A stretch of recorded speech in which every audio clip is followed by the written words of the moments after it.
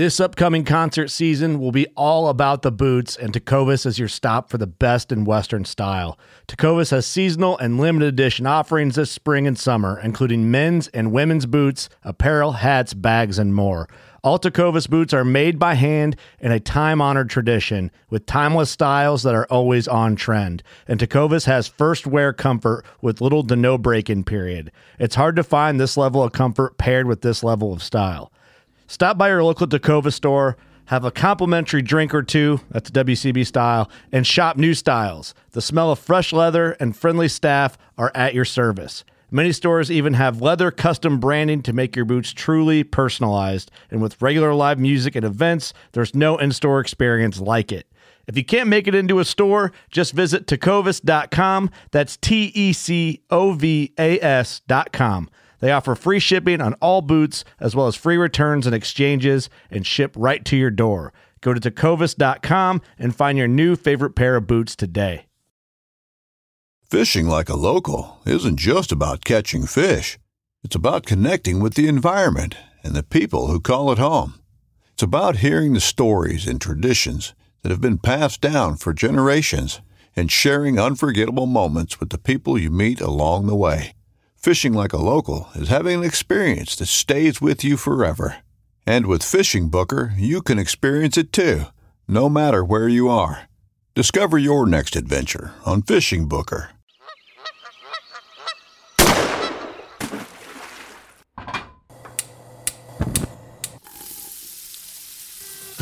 Join Justin Townsend and the Harvesting Nature crew as they explore the world of cooking wild fish and game while sharing recipes, tips, tricks, and lessons learned from their pursuit of wild food.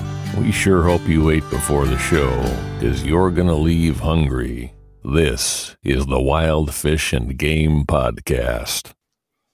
Hey everybody, welcome back to Harvesting Nature's Wild Fish and Game Podcast. You got your host here, Justin Townsend, and I am joined today by Adam. And today we're going to... Never fails. Today we're going to do a bit of a... We're going to do a butchering chat again and cooking by cut. So this particular episode, we're going to talk about the skirt steak and the flank steak, which have some interesting uses, some interesting differences, but are still ultimately like really good cuts of meat. I would say probably the skirt steak on wild game is probably not utilized as much as you think it would be. And you'll understand why when we talk a little bit about where it comes from. And then I think the flank steak often gets referred to as the skirt steak, which is interesting as well. And then sometimes they all get confused with the hanger steak, which ironically enough, we're not going to talk about in our cooking with cuts because it's a little bit of a different cut on wild game. So lots of cool cuts still in the center portion of the animal, but definitely varying in their uses. And then next time we do a cooking by cut, which will be in a few weeks, we're going to be talking about the top and the bottom round, which similarly are different, very contrasting cuts. So those could be exciting to discuss and chat about. And then we just wrapped up last week, 3 days ago, our goose camp, snow goose camp in Missouri. And so that was a blast. I think we shot, Adam, I was doing the math to include the ones that we ate and everything. I think we shot between 70 and 80 geese total, which is pretty phenomenal. If you think about that over the course of like basically 2.5 days, maybe 3 days if you count some of the other times, but so pretty good for us anyway. But we had a great time teaching everybody the shooting, the hunting, the cooking, the butchering of snow geese. So I think we've about got a date on the books for next go round, but we're just waiting to firm up those last details for next year. So keep an eye out for that if you want to come join us. And then always we've got our pig camp in December. Outside of that, kind of closing out waterfowl season, looking towards turkey season, which will be here before we know it. And I'm going to keep my updates very short and sweet. So turn it over to you, Adam. Whatever you got. It's going to be pretty short and sweet for me as well, because I don't really have anything new to speak of, other than just coming off the high of that snow goose camp, which is another great success. It's awesome to get to work with so many birds and kind of create meals out of just one species throughout the whole weekend. It was, just a really good time. So, but other than that, I've just been kind of kicking around and looking forward to maybe doing some more snow geese in the spring when they start to arrive in my neck of the woods up in Canada here. So I have a date set tentatively in April, I think. Nice. For a hunt with them. So, I've learned quite a bit already from our last hunt, or a couple days ago, that I'm going to be bringing with me to this one. So we'll see how different it is. I know there's not going to be any pit blinds or anything like we used down south there. So it'd be cool to contrast the two hunts. And I was going to say this too, that you reminded me, I still have one goose hanging in my garage, which I need to butcher tonight. It's probably day 4. Plus, I'm a little concerned the temperatures have been getting up a little warm for the last 2 days, so I'm hoping that everything's not spoiled on that fella or lady. I don't know what it is. So, and the other thing, I was going to tell everybody too, our next podcast that you'll hear will actually be a live podcast from Goose Camp that we did with all the guests of the camp, just kind of recounting what we did during that few days, and you get kind of their opinions and their thoughts on things like the food and the hunting and the shooting and all that other stuff. It was I had a really good time with the podcast, so I'm looking forward to it. Lots of good laughs as well. Lots of joshing on me, which I think is also hilarious. But let's get down to the meat and potatoes. So first up on the chopping block is the skirt steak. So as we talk about the skirt steak, let's talk about kind of what a skirt steak is. And so it's a long, thin cut of meat. It actually has 2 parts: the inside skirt steak and the outside skirt steak, which is going to be very confusing when I tell you what that actually means, and not that it refers to like an inside and outside of the location. So it's also called the Romanian tenderloin, which strikes me as very odd. The Romanian steak, the Philadelphia steak, and the arrachera. Am I saying that right? I'm not sure. My Spanish isn't. There we go. Anyway, so which that's a very popular cut. We'll talk about that in just a minute too. It's super flavorful. It's also a very tender cut, and it usually contains loose grains, and in domestic animals is very well marbled. If you're going to a butcher counter and you're going to order a domestic cut of skirt steak, I recommend you order the outside skirt steak. I'm going to do this the whole time. Outside skirt steak versus the inside skirt steak, because the inside skirt steak is more chewy, but it is still edible. You just have to prepare it differently. So most of what we will be referring to in this episode is going to be the outside skirt steak, but understanding the size of the skirt steak on a deer or even an elk is much smaller than that of a domestic cow or steer, is going, just understand that it's probably going to be more challenging to differentiate between the outside and inside skirt steak. So also too, I mentioned this earlier, which I think is pretty fascinating, is the fact that the term skirt steak gets thrown around a lot. If you go on to Google and you search skirt steak or venison skirt steak, how to remove a venison skirt steak, or anything something similar. Let me see what pops up the first in mind. How to remove a venison skirt steak. The first thing that pops up is Meat Eater, and he's removing. It's a YouTube video that says how to remove a venison hindquarter, and when you click on it, as I'm going to here in just a second, you can't hear it, but I can. He's going to cut out the skirt steak, and he's tapping what is really the flank steak. So, even at the top, things get a little confusing. So, that's just a good example of some misuse of the term skirt versus flank. And so, let's clarify why there's a difference. So, on beef, the skirt is part of the plate section, and the plate section is under the main section of ribs. And under, I don't mean like top to bottom, like the spine is at the top of the animal and the skirt steak is at the bottom of the animal. No, I mean like under the ribs, like inside the rib cage. The skirt steak actually connects to the diaphragm. So the skirt steak is located inside the rib cage, attached to the inner wall of the rib cage, which is pretty interesting.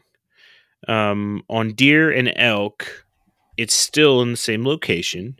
It's under the ribs, but it's just much smaller because, Adam, why? Because they're all smaller.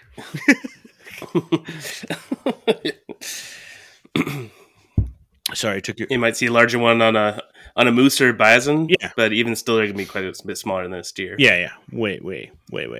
So, which is why I said earlier they're probably commonly overlooked, is because as folks are dealing with them, dealing with rib cages, things like that, you're probably just going to take what meat you can and go off, and people are likely going to just go over the diaphragm thinking it's part of the offal, which is an interesting point of conversation in just a moment. But if you yourself are going to focus on keeping the skirt steak, it's really easy. All you do is you go inside the rib cage, you locate the diaphragm, find the muscle that connects along the rib cage to the diaphragm, and just kind of peel that away from the ribs themselves. It should come off fairly easy because it'll just be some connective tissue and stuff that binds it together. And the fact that it's pretty tender, it's not going to require a lot of cutting. But you can use your knife to follow the inside contour of the ribs to get that cut out, which will be very useful. The diaphragm will likely be attached, which is okay. You can leave the diaphragm attached if you like. You can still cook and eat it. It is, in fact, just a muscle. So there is that. Adam, did I miss anything on those so far? I don't believe so. My dog is going a little wild here, so I've been a little distracted. That's fair. She's not impressed that we're doing a podcast right now. Yeah. Tell her this is what buys her the kibbles and bits. Yeah. A little bit on the culinary history. So this cut has been around for a while, in like common use, in common terms, as we mentioned earlier there, since the 19th century. You said it looks pleated like a skirt, which is how it gets its name, which makes sense. The skirt steak, not that it is a part of the skirt of an animal, which could also be why people think about it kind of that flank steak, is because that kind of is like a skirt once you have a carcass like hanging, right? The cut of meat was a favorite of vaqueros and cowboys, probably due to its ease to remove and tenderness, and it's quick to cook on the grill and takes really well to flavors. It's also a traditional cut for a lot of Mexican food, to include fajitas and other cuts that are prepared very quickly on the grill. I've had it a number of ways, and it is a super tasty cut. I also thought it was interesting that it was the meat preferred to be used in Cornish pasties, which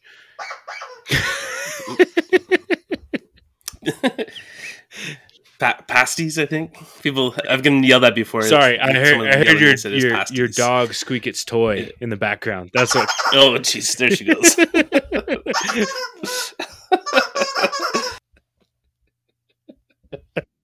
I'll just go on mute for a little while there. Sure. Oh. Oh, that's good. So that was the meat of choice used for Cornish pasties or pasties, which has some interesting history here in Colorado because we have like the gold and silver mines out west from Denver, up in like Idaho Springs area, and that was a part of the population that came and began doing a lot of the mining. So you can go there up in that part of Colorado and have some pasties or pasties. There's also a brewery up there that's dedicated to the miners as well, and has some cool English style or Cornish style beers, which is very tasty also. But I mentioned earlier, this cut's great for grilling, so you can throw it on the grill. It does take well to marinades. That's largely due to the loose and coarse grains, as well as the fact that it's thin. We hit on that a lot about the penetrability of marinades, but that too, those loose, coarse grains help hold some of that flavor in while you're cooking. I think this is also the carne asada cut. I've read both the skirt and the flank have been called that, but I'm not sure. Yep. Not familiar enough with Mexican cooking to say for sure. I love carne asada, so it's both. So I would say different from fajitas in the fact that the carne asada has a particular marinade that you're using to cook it with. But yeah, I think I've had it with both the flank and the skirt, so it's pretty tasty. And then also, last but not least, you can always pan sear it, which is a good way to do it too if you're going to cook it. So I think you touched on the marinating, like how well it takes to marinate. Mm-hmm. And like you said, we talked a lot about it before, but just the very fact that it's so thin of a cut means that the marinade is penetrating from both sides, pretty much right to the middle. And especially with those like loose, coarse grains, the skirt is probably your prime cut for marinating. If you got like a whole big sirloin tip roast or something marinating overnight in the fridge, it's going to penetrate like 1/8 of an inch tops. It's not going to do much. It might flavor it a little bit, but it's not going to do any tenderization or anything special to it. But a skirt steak, it can make a big impact. So these are the cuts that you can really play with the marinade and get it to do something special. So I'd say it's like one of the top ones for that. Which I think is ironic because if you think about cuts, I see, and I wanted to talk about this because I'm on this group on Facebook and I just stumbled on it. And I like to get on these groups because I like to share some of our stuff on there. But this particular group, it's called Venison Recipes. It's almost always never anyone sharing actual recipes. It's either pictures of food or people are like, can I take venison tips and put them in the crock pot? Was one I read today, and I was like, venison tips, okay? Are you talking about like tri-tips? Are you talking like what are you talking about here?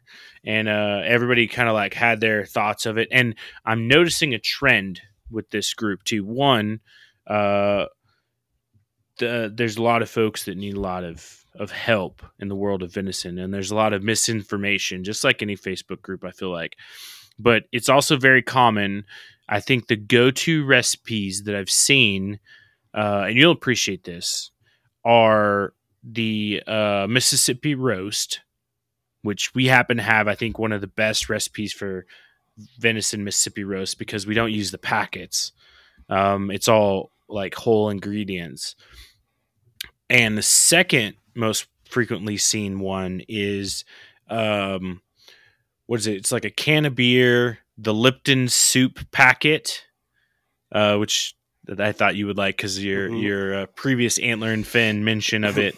And then like some sort of like vegetable aromatic and starch thrown in there.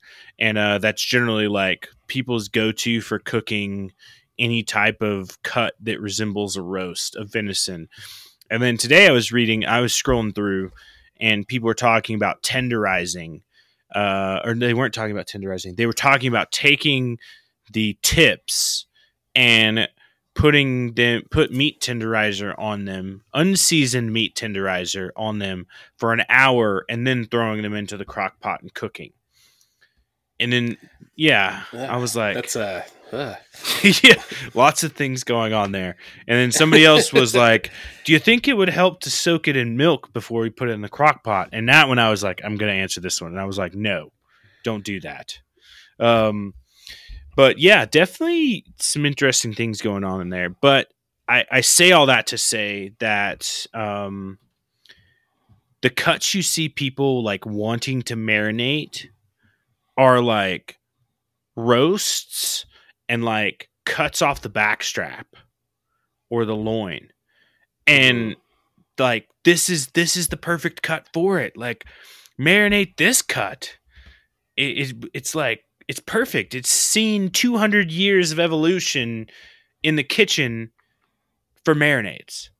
Like Mexican cuisine has perfected the marinade for this. So let's stop throwing loin steaks in there and let's think about both the flank steak and the skirt steak when we're thinking about marinating. And I hope that people following this series kind of pick that up.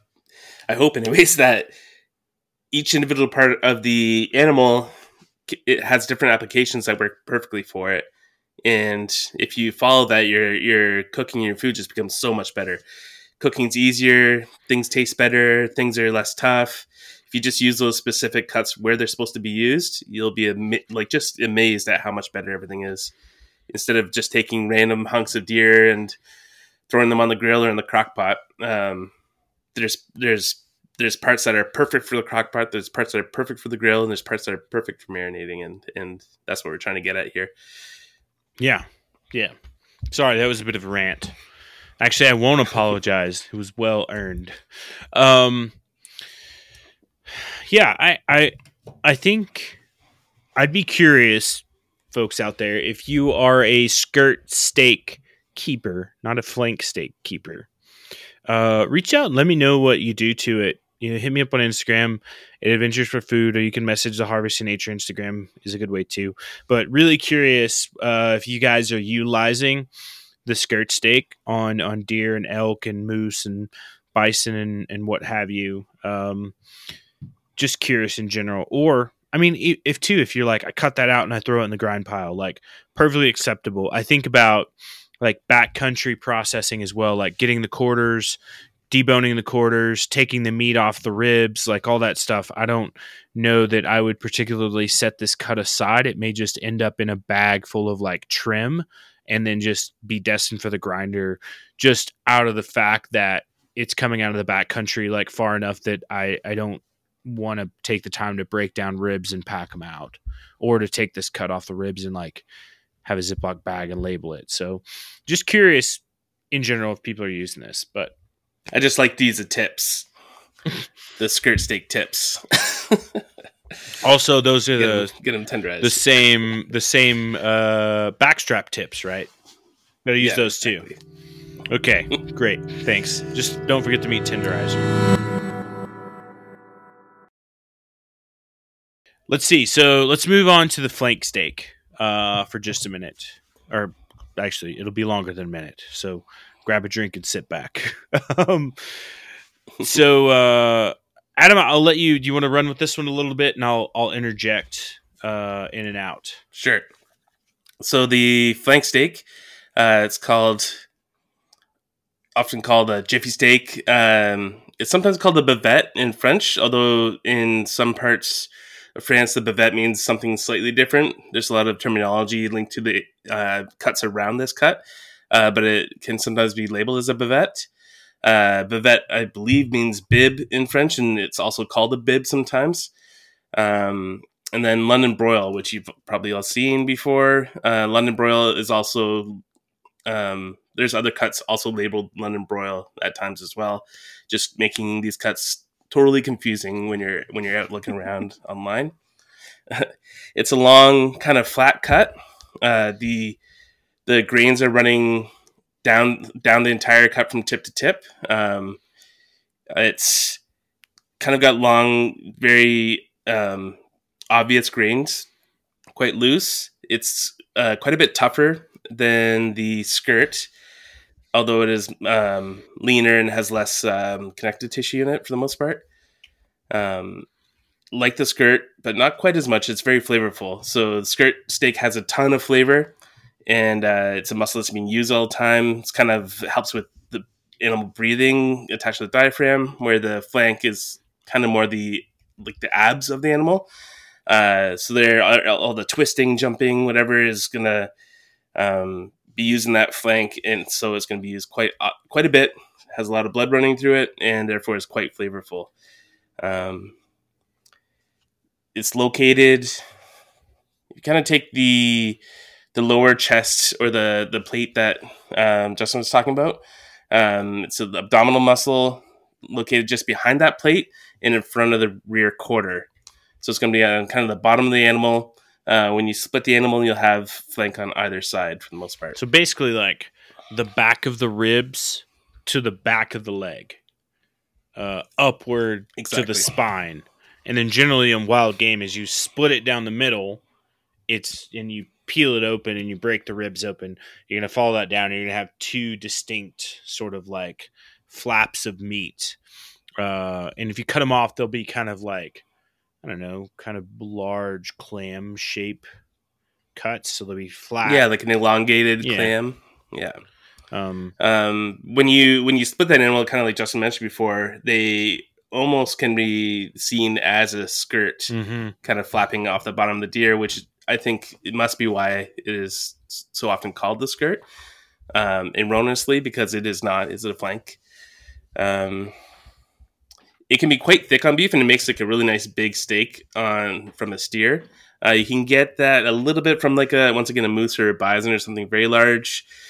A little bit on elk, but the smaller the animal you get, like a whitetail or an antelope, you're going to get a much smaller, thinner cut. An antelope, they're super thin. Yeah. So did you want to describe how to cut it off the animal? Sure. So it's just the way we were saying. Yeah. So essentially, like if you've got your animal split down the middle and you've got it, we'll just say you've got it hung up. You've got it hung up by its feet. So it's backwards. So you're essentially going to go down to where you find your last rib in the rib cage, and you're going to cut back towards the spine, and you're going to follow that muscle upward along the spine until it intersects with kind of the back leg, and then you're just going to continue to follow it as it comes back around back to your original cut. And then you pull it off. The only thing is you're going to have silver skin on both the outside and the inside of that cut. So you really have to determine what you're going to do with that silver skin. If you want to leave it, if you want to remove it, if you want to do whatever in order to use the cut. And you just repeat on the other side. And essentially then you end up with this big like oval, half oval shape space where it was on the animal, with both the bottom part of the rib exposed and the spine exposed, and then where it connected into the leg.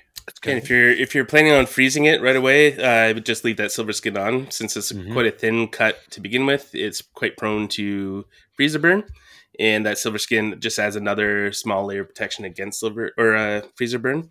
So you can remove it when you thaw it out and you're ready to go. If you're planning on grilling or cooking it, I would quickly. If you're planning on braising it, just let it go. I would also roll it if you're going to freeze it. so that you have less That's a good exposed idea. to the outside, but less potential for freezer burn. So Great idea. Yeah. In terms of culinary history, there's actually very little to be found on this cut, which is interesting. A lot of the cuts that we've done in the past on the series have had really interesting historical references, and certain countries have prized it over others. And there's actually very little to be found on this cut, which I found quite interesting because it's a well-known cut. Like, it's not I wouldn't say it's a hidden cut by any means. Like, most people know what a flank is. The bavette and pieces of the flank are highly prized in France, where they tend to cut they do their cuts much smaller than we do in North America. So they'll have, like, for every one or two of our cuts, they'll have like 5 or 6 of them. So they end up with a lot more smaller, interesting cuts. But they really like that area. Mexico is famous for skirt steaks and flank steaks. I think they do them right. And in South America, actually, there's a lot of history with Spanish words I'm not going to attempt and butcher on this.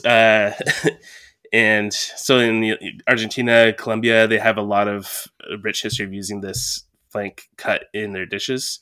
Also, in Asia, particularly China, the flank is often used as a stir fry cut. Due to its loose grains. It is easily marinated, just like the skirt.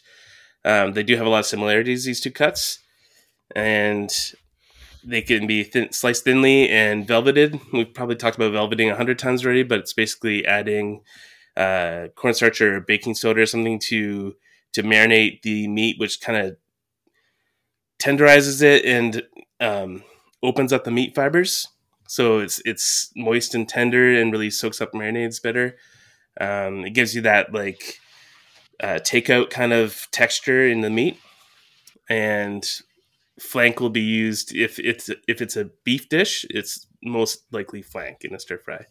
And Koreans have used it quite a bit as well in their kind of grilling applications. So the cut does make its way around the world, but there's not too much of an actual history behind it. The cooking of it's interesting because you think about the skirt steak being very tender, and as we mentioned, this one's not as tender. But I think it's also equally versatile in what you can do with it. So you could braise it. So in that, think about like a fall apart steak with like gravy over mashed potatoes, any kind of, like, I think, thick sauce on it. But really, because it's got those long grains too, you could like shred it. So I think of things like like you could do probably like Italian sandwiches with it, kind of like Chicago style, like we had at Goose Camp. I think that would be a cool cut for that. Yeah. Or even like ropa vieja from like Cuban food, or some other really like stringy meat dishes would be good too. But like really saucy, sassy meat dishes is what I'm thinking. You can also sear it until medium rare and slice it against the grain. And we talk a lot about slicing it against the grain, and because you're shortening those long grains when you slice it across, which makes it easier to chew. And then, as Adam mentioned, for the stir fry, so slicing it as thin as you can and getting that velveting technique in there to help tenderize it. And then, of course, sticking true to the Latin roots, tacos, fajitas, carne asada, which I tell you, man, carne asada is like one of my absolute favorites. We also have a really good like venison taco recipe that's an adaptation of carne asada on the website that's really, really good. I don't know if it made the cut. I think it did, for recipes we'll talk about here in just a minute. But this would be a great cut for that as well. You got bulgogi, so that's also like super thinly sliced and cooked. A lot of really flavorful sauces, and then we've got it thinly sliced and then put onto skewers, like Nigerian suya, which is a good recipe. I've actually prepared it here recently. and satay, which is another. It's not Nigerian, but it's another skewer type recipe that's really good. So you have those marinated thin cuts of meat that you're grilling and then brushing on with extra sauce. So I still think though that even with this cut, if you're going to get it thin, expect more bite out of it than you would the skirt steak, which is okay. It's good. Just understand, like, you're going to get a little bit more of a like chewy flavor, but not as chewy as like some other cuts we've discussed. So I think if you go at it in those ways, I think you'll really find yourself satisfied. I think flank has a pleasant chew rather than an annoying one. If I don't know if you know what I mean by that, but there's some, it gives a little more resistance, but it doesn't just get stuck in your mouth where you're chewing on it forever. It's not like gristly or anything. It just has a certain meaty chewiness that you don't get in tender cuts, but I find quite enjoyable all the same. Yeah, and I think too, it's like you get a little bit of chew and then it melts, which is fine. I think when you want that, and some dishes are really good with that too.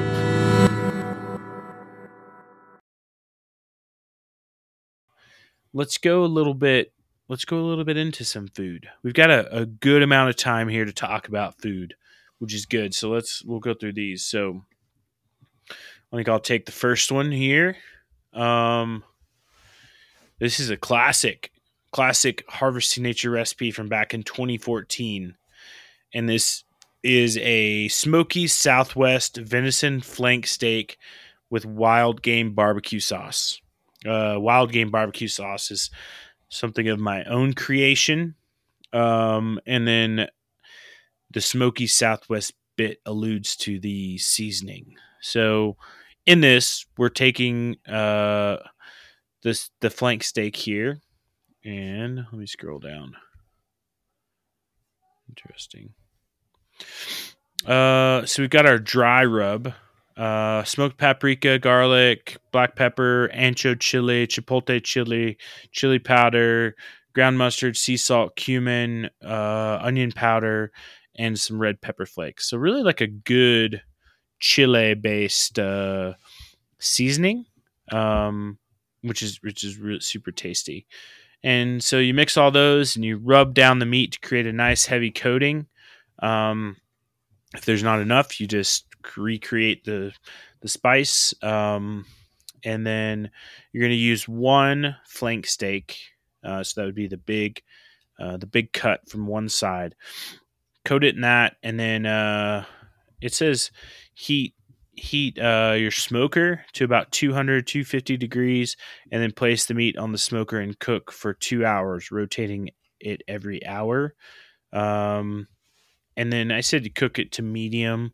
Really, so this is, I think, something you could do on a grill too, as well, or even pans here. Just understand you're going to crisp up those spices a lot, and then pull it off, allow it to rest, and then hit it with your barbecue sauce, which you're likely going to make, which has a ton of ingredients here.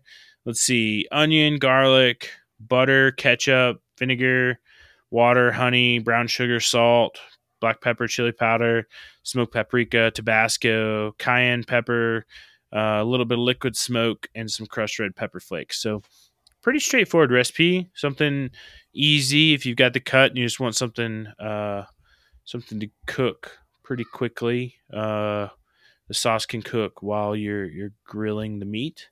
So that'll be good stuff. I don't know, Adam, why don't you take the next one? What's yours? Sure, yeah. This is one of my recipes on the Harvest Nature website, called the Chinese venison and snow pea stir fry. And I really like this one because it's super fast, super easy. It's healthy and delicious, making it excellent for like a weeknight meal, kind of weeknight family meal, rather than like a big special presentation. So I used flank steak, like a venison flank. But another good thing about this recipe is it's pretty changeable and riffable. You can use, kind of any wild game, including like anything from grouse to goose to elk to deer, whatever you want, and anything would work. And you could also change up the veggies. So if you don't like snow peas, you could use sugar snap peas or peppers or zucchini or spinach or kale or beans, asparagus, celery. You can even use like tougher vegetables like broccoli or carrots, but I would suggest blanching them in water for a couple minutes first. So this recipe can just go anywhere. It's basically like a blueprint. It employs the velveting technique. So you're taking your flank, about half a pound of flank steak, and slicing it very thinly. And if you're not too comfortable with knives, or your knives aren't all that sharp, one thing you can do is put the meat in the freezer for like 15 minutes, 20 minutes, and that'll make slicing it way easier. You'll be able to slice it thinly, and it'll just hold the shape on you. It won't be like wobbling around. Once you slice it thin, you mix it with some baking soda and just let that sit for a little bit while you prepare your rice and chop your vegetables. And then marinate it with a little bit of soy sauce, some Shaoxing wine, which is a Chinese rice wine. You could use like a cooking sherry or something instead. Some sesame oil and a little bit of cornstarch. Give that a couple more minutes to marinate. It won't take long. Then you're just going to heat up some fat. I usually use lard in a wok. If you don't have a wok, I recommend using like a large cast iron skillet maybe, or something that can take a lot of high heat. You're going to want it ripping hot. That's a good thing about stir fries, is you don't want it like medium heat and just everything like boiling and braising in there forever. You're going to want to cook at a really high heat and really quickly. So you're going to want to have all of your ingredients and everything you'll need for the stir fry right beside the wok, and it's going to happen all within 5 minutes. So you hit the venison into the oil, toss around for a couple minutes, add the snow peas, stir fry for maybe a minute, and then the sauce is just a combination. It's like a basic Chinese stir fry sauce, and that has soy sauce, oyster sauce, garlic, white sugar, black pepper or white pepper, some venison stock, and some cornstarch. If you don't have all those ingredients, you could also just buy a store-bought stir fry sauce or your favorite kind of thing. Yeah, but that's no fun. It's no fun. But this is supposed to be an easy meal, so yeah. I'll let it slide. All right, thank you, Adam. Yeah. So then you just add it to the wok and take it off the heat, and it will kind of bubble down in like 30 seconds, and then you have your stir fry. Super easy, and it's going to be different than the stir fries you may have grown up with if you haven't had any good kind of Chinese influence in your life. It's going to be like tender crisp. It's going to be super flavorful. Everything's going to stand out on its own. It's going to be really interesting. It's delicious. Sounds delicious. Let's see. You want to hit this one too, the bulgogi, and then I'll hit up the venison tacos after that? Sure. So this is a bulgogi recipe from Jeff Benda. He uses pronghorn antelope in it. And bulgogi is a marinated Korean meat that's often used in bibimbap, which is a Korean rice dish that has meat and a bunch of veggies that all get mixed around. But bulgogi can go in a lot of different places. Just think of like saucy, thinly sliced, grilled, marinated meat. You can stuff it into a taco or a burrito, or I don't know, onto rice or noodles. It's just delicious. So Jeff here takes, he just says a steak, but I would use flank for this. Slice it thinly across the grain. You're going to give it a marinade in some soy sauce, brown sugar, sesame oil, garlic, ginger, and gochujang. And gochujang is a spicy fermented red pepper paste used in a lot of Korean cooking. Let that marinate for about an hour.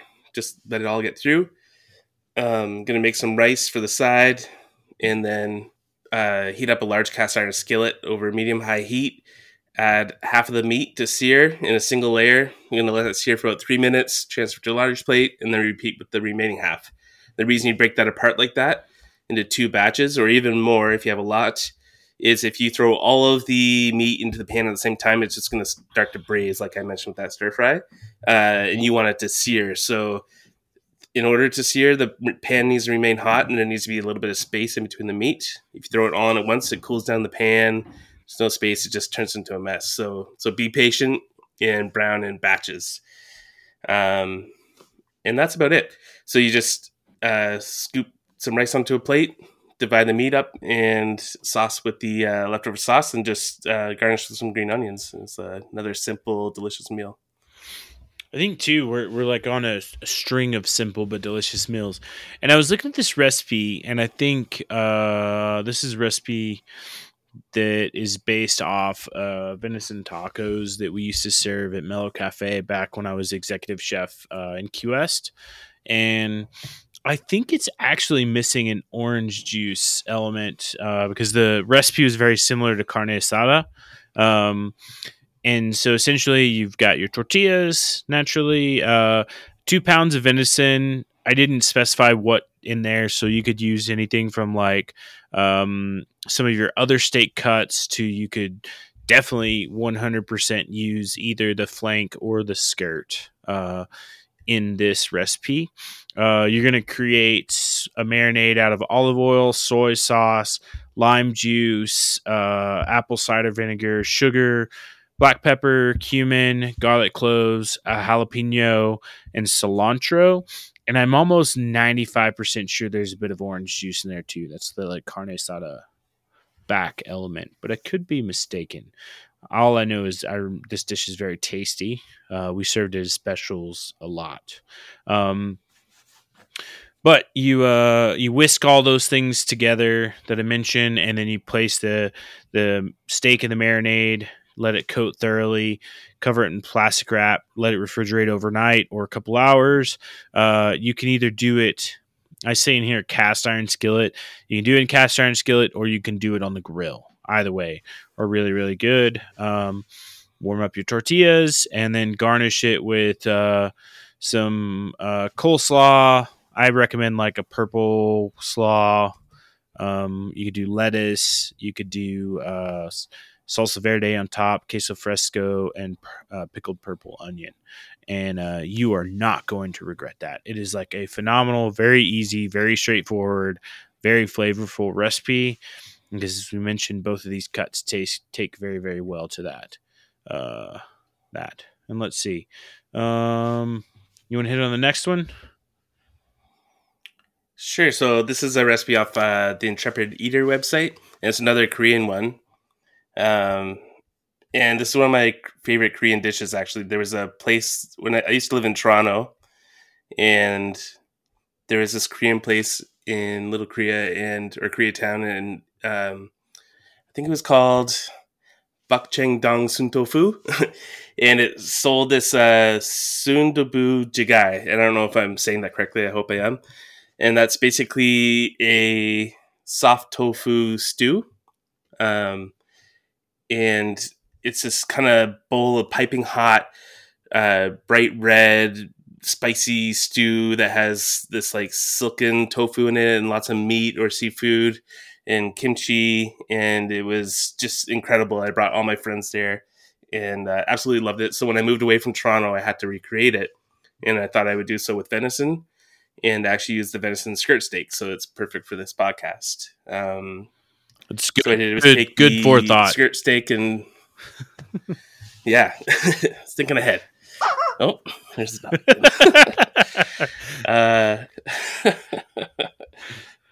So I'm going to take a skirt steak and I'm going to slice it thinly against the grain. I'm going to heat some vegetable oil with a little bit of sesame oil to season it into a wok or a deep skillet and sear it just for a minute. We're not looking for like super brown meat in this situation. Just kind of cooking it through slightly. Adding a bunch of sliced onions and some garlic and scallions. And then we're going to hit that up with a bunch of venison stock, soy sauce, fish sauce, which is commonly used in Korean cooking, gochujang, which I mentioned before, and gochugaru, which are basically like a Korean type of pepper flake. So just a red pepper flake similar to the Italian chili flakes without the actual seeds. It's a little deeper and kind of fruitier flavor. And then you're adding some kimchi, homemade if possible, and stirring it all together, bringing that to a very strong simmer, and then adding your silken tofu. And this recipe doesn't work with like firm tofu. You have to use silken, which is almost comes across like super tender egg whites or something. It's really actually tasty. I know a lot of people in the hunting world don't get along great with tofu, but it definitely has a place, especially beside meat, actually, which is where it really shines. And then that's all you're going to do. You're going to ladle it into bowls while it's still really hot. You're going to drop an egg yolk into each bowl while it's still bubbling. And you'll mix that egg yolk into the stew while it's still hot, and it'll kind of cook as you stir it in. And that's often served with forbidden rice, which is kind of a purple, like a really nice purple nutty rice. And it's just such a delicious, big, robust dish, and it's great for that heavily flavored skirt steak. Really stands up to that those big flavors. And I really like that dish a lot. You want to hit on the next one too, and then I'll close this out on the last one. Sure. So I just had one of my earliest Intrepid Eater recipes. It's funny when you look back at your early recipes, you see things that you would change. But I would still make this. I think I just arrived back from Mexico at this point, and I wanted to eat more street tacos because I'd been eating a whole bunch of them. So I created some with venison flank, although you could use skirt for this as well, I think. I basically just marinated the steak in some salt and lime. So just really basic marinade. Let that go for a few hours. Made like a pico de gallo to go with it. Sliced some radishes. I think I had some nice garden radishes, like watermelon ones. I had some golden candy cane beets, which kind of can fit in with radishes too, if you want something really colorful. Prepare all that. Take the steak out of the marinade. Place on a super hot grill or an oiled and heated cast iron pan or griddle. Cook on high. Those black tops or flat tops would work really nice for that too. Cook on high heat. About, depending on the thickness of your flank, about 5 minutes per side. If you're dealing with a smaller animal, you might be down to 1 minute per side for medium rare. Let it rest. Heat up your tortillas, and then just throw the steak on with some onions, radishes, and a little pico if you want. And they're just simple, beautiful little tacos. And I'll keep on the taco trend here and talk about one of Hank Shaw's recipes. So over at honestfood.net, or if you look it up, it's Hunt Gather Cook, and that is the arrachera. I said it right that time. That sounded good. Thank you. Basically, his rendition of that, which is just a super delicious. So his marinade: soy sauce, lager, zest of 2 limes, black pepper, cayenne, garlic powder. Super simple, but super flavorful.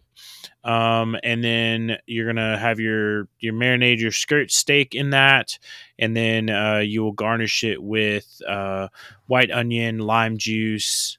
You'll use some olive oil for the skirt steak and cilantro for garnish as well on some flour or corn tortillas. So another like super simple, straightforward recipe that's very, very, very tasty. I think anybody making any of these, and I love the fact that our trend went towards tacos for this podcast. I'm a big taco fan, and I'll remind everybody we have the coolest venison taco shirt around. If you go look on our website, it's pretty cool. We've got a trout taco too, and we're thinking about expanding the taco line to some other cuts as well. So if you like the taco shirts, be sure to let us know what you want for the next species, and we'll get our art experts working on that. But I think we covered pretty much everything in this episode as it relates to these two very cross-used cuts that are also very different. And I'm glad we broke these down and can spread sort of some understanding with it. But I'll go over to you, Adam. Any last thoughts or alibis or misfires that you have? You can see from the trends of the recipes that we picked that there's a lot of bold flavors. There's like Mexican, Korean. There's lots of citrus. There's onions. There's fish sauce. There's gochujang. Like these two cuts have a lot of flavor, a lot more so than some other cuts from like the hindquarters or even the backstraps or loins.